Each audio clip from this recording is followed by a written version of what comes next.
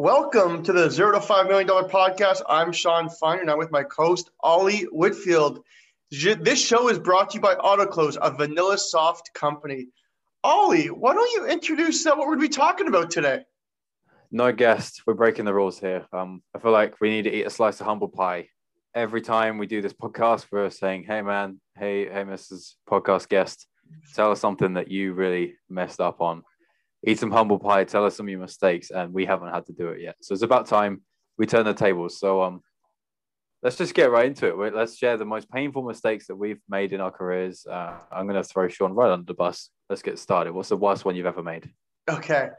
I got a few, but I'm going to talk about one that was a really interesting one. So when I first started Exchange Leads, I put out an application for a salesperson and ended up meeting somebody for a coffee downtown. I didn't really have a team, so I just kind of met him, looked at his LinkedIn, thought he was going to be great. You know, on paper he looked amazing. So I'm like, sure, why don't we work together and we'll start, and I'll start paying you. This would be a salary, etc. So after a month, 2 weeks, a month, 6 weeks, he kept asking me questions. I feel like we weren't getting anywhere. He was like, he would be sending me these PowerPoint decks to say, hey, why don't we use this? And why don't we use this?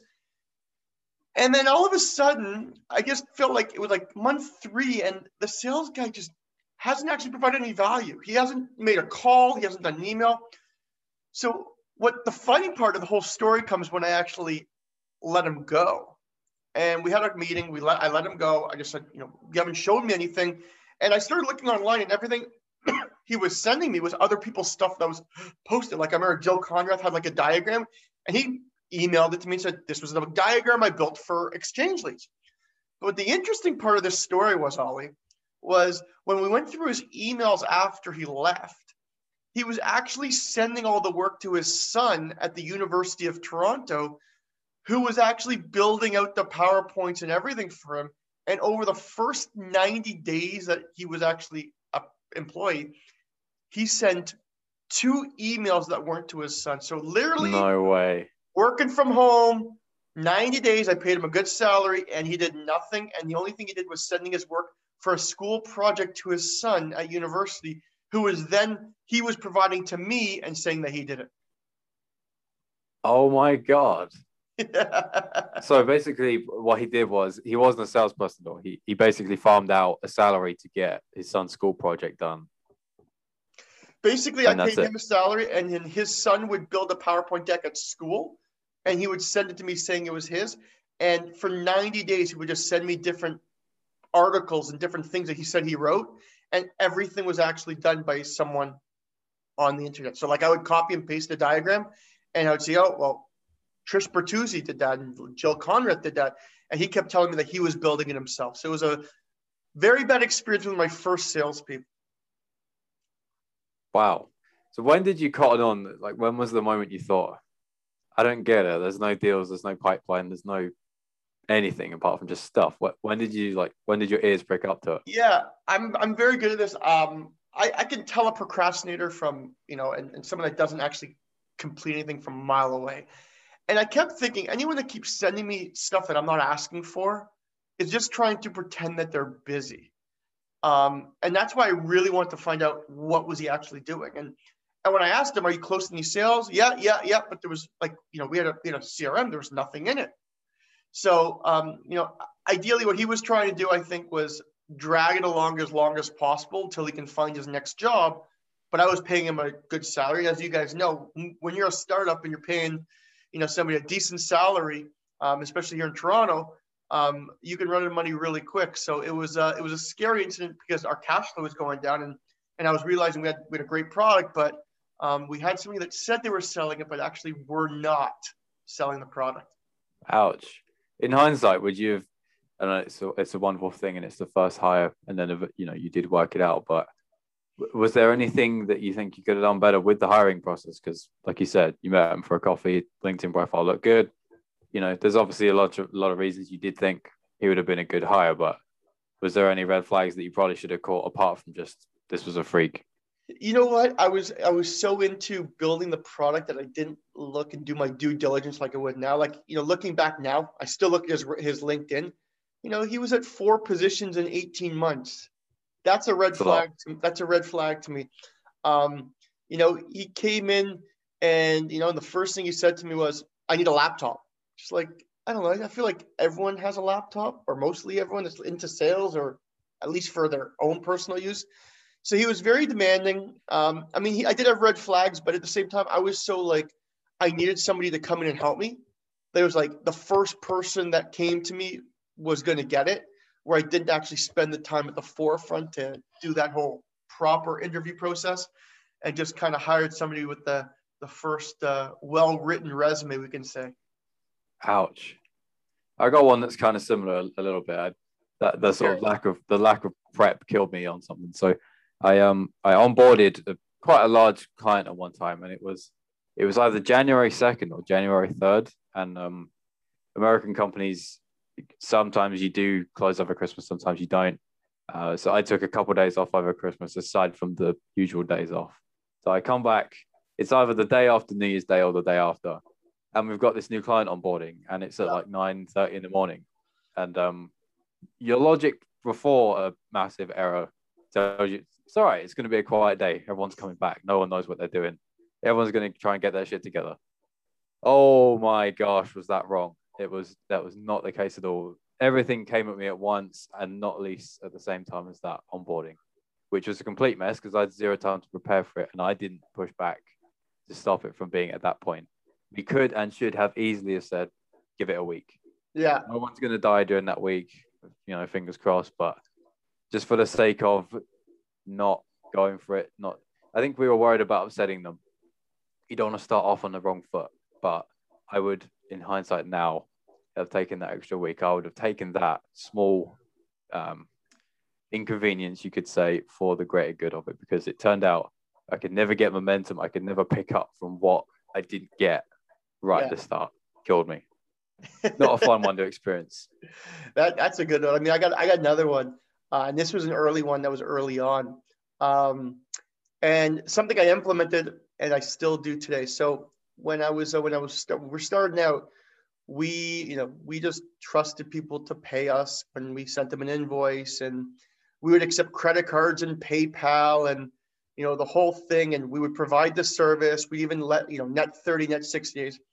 Oh, and one thing I learned early on is sometimes it's better to say no. If you have a bad hunch about a client that you brought on, it's almost sometimes better to say no than just to bring them on. And what happened with this client was we had a call and he wanted me to provide him X, Y, and Z data, software, and a lot of the work he wanted was custom work.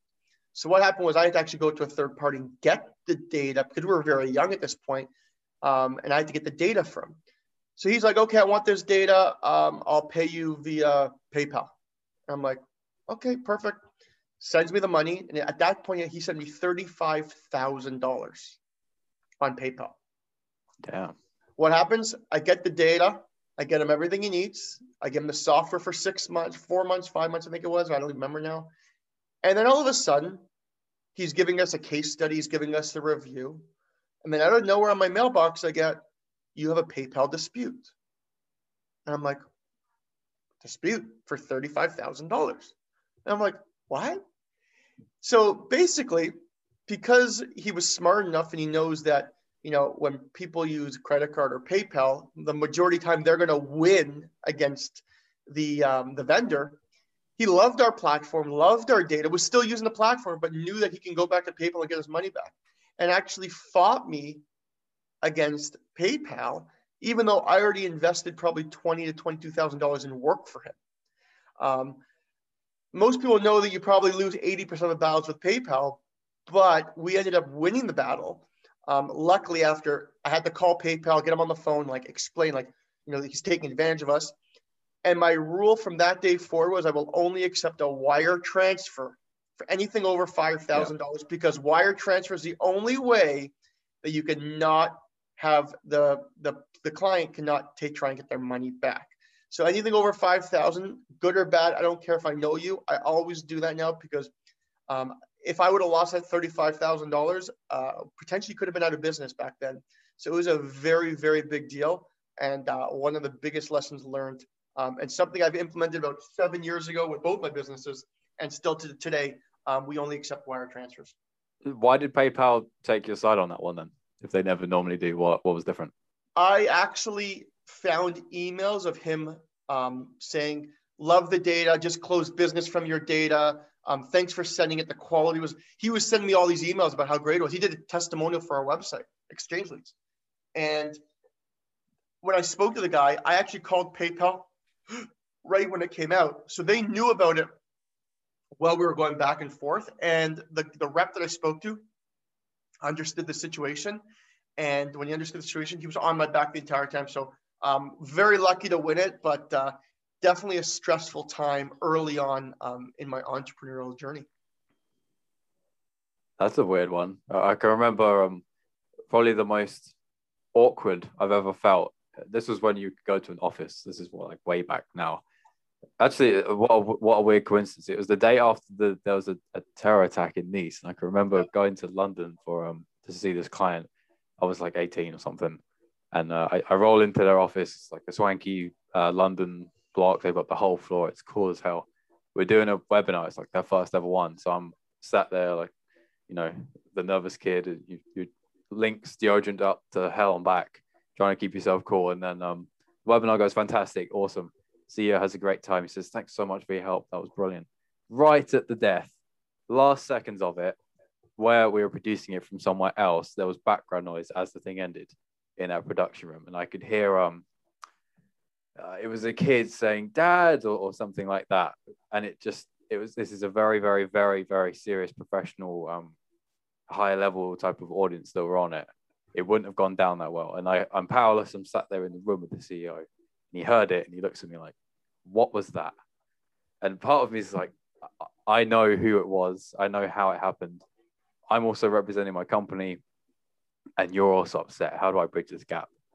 And also this is literally just before Brexit happened. So what later happened is they had a lot of problems and they ended up not becoming a client for too long. What I didn't know beforehand and what I should have is the ace in my back pocket.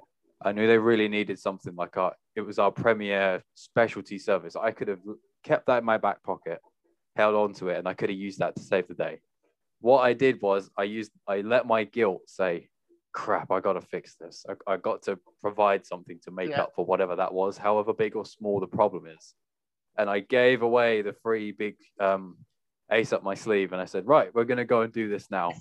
and we did. And then I left the office and I think it was a week later. That was it. So basically, they were going to go, but I didn't realize what I had in my back pocket. And I just threw it to them. Yeah. And that was that. I remember there was one other one that was early on. Early on when I started exchanging, anyone in a startup, you're always cash flow sensitive. You're watching your cash flow. And I remember I was in just a bad mood one day, and we had to sign up. I think it might have been LinkedIn Navigator, or it was a software, and I had like 6 people had to sign up. And by accident, I pressed all annual paid up front. And I was like, oh no, I just spent $12,000 on a software. I don't remember if it was LinkedIn. I don't know what it was. And at that point, we were month to month. We had 2 months in the bank, and 12,000, when we first started, in our first year was a lot. So one of the biggest mistakes was not clicking that month to month for $99 or $129, whatever it was, and paying and getting a bill of $12,000 up front. So for anyone listening, make sure when you hit those subscriptions, if you want to pay monthly or annually, because the last thing you're going to want is a big surprise on your credit card that you weren't expecting or budgeted for. I've done that as well, but not for buying. I've taken responsibility for stuff that was way out of line from what it actually was. So I've had a customer one time say, is this correct? This billing and this amount of service? And in my haste to get back to them to solve the problem, to calm everybody down, I read it quickly. I digest it as fast as my brain can. I say, yeah, that's correct. It's for ABC. This is what's going on. And then 25 minutes later, I think, hold on, I'm going to go and reread that. And when I look at it, it's completely wrong. It's way out of date, and it's completely untrue.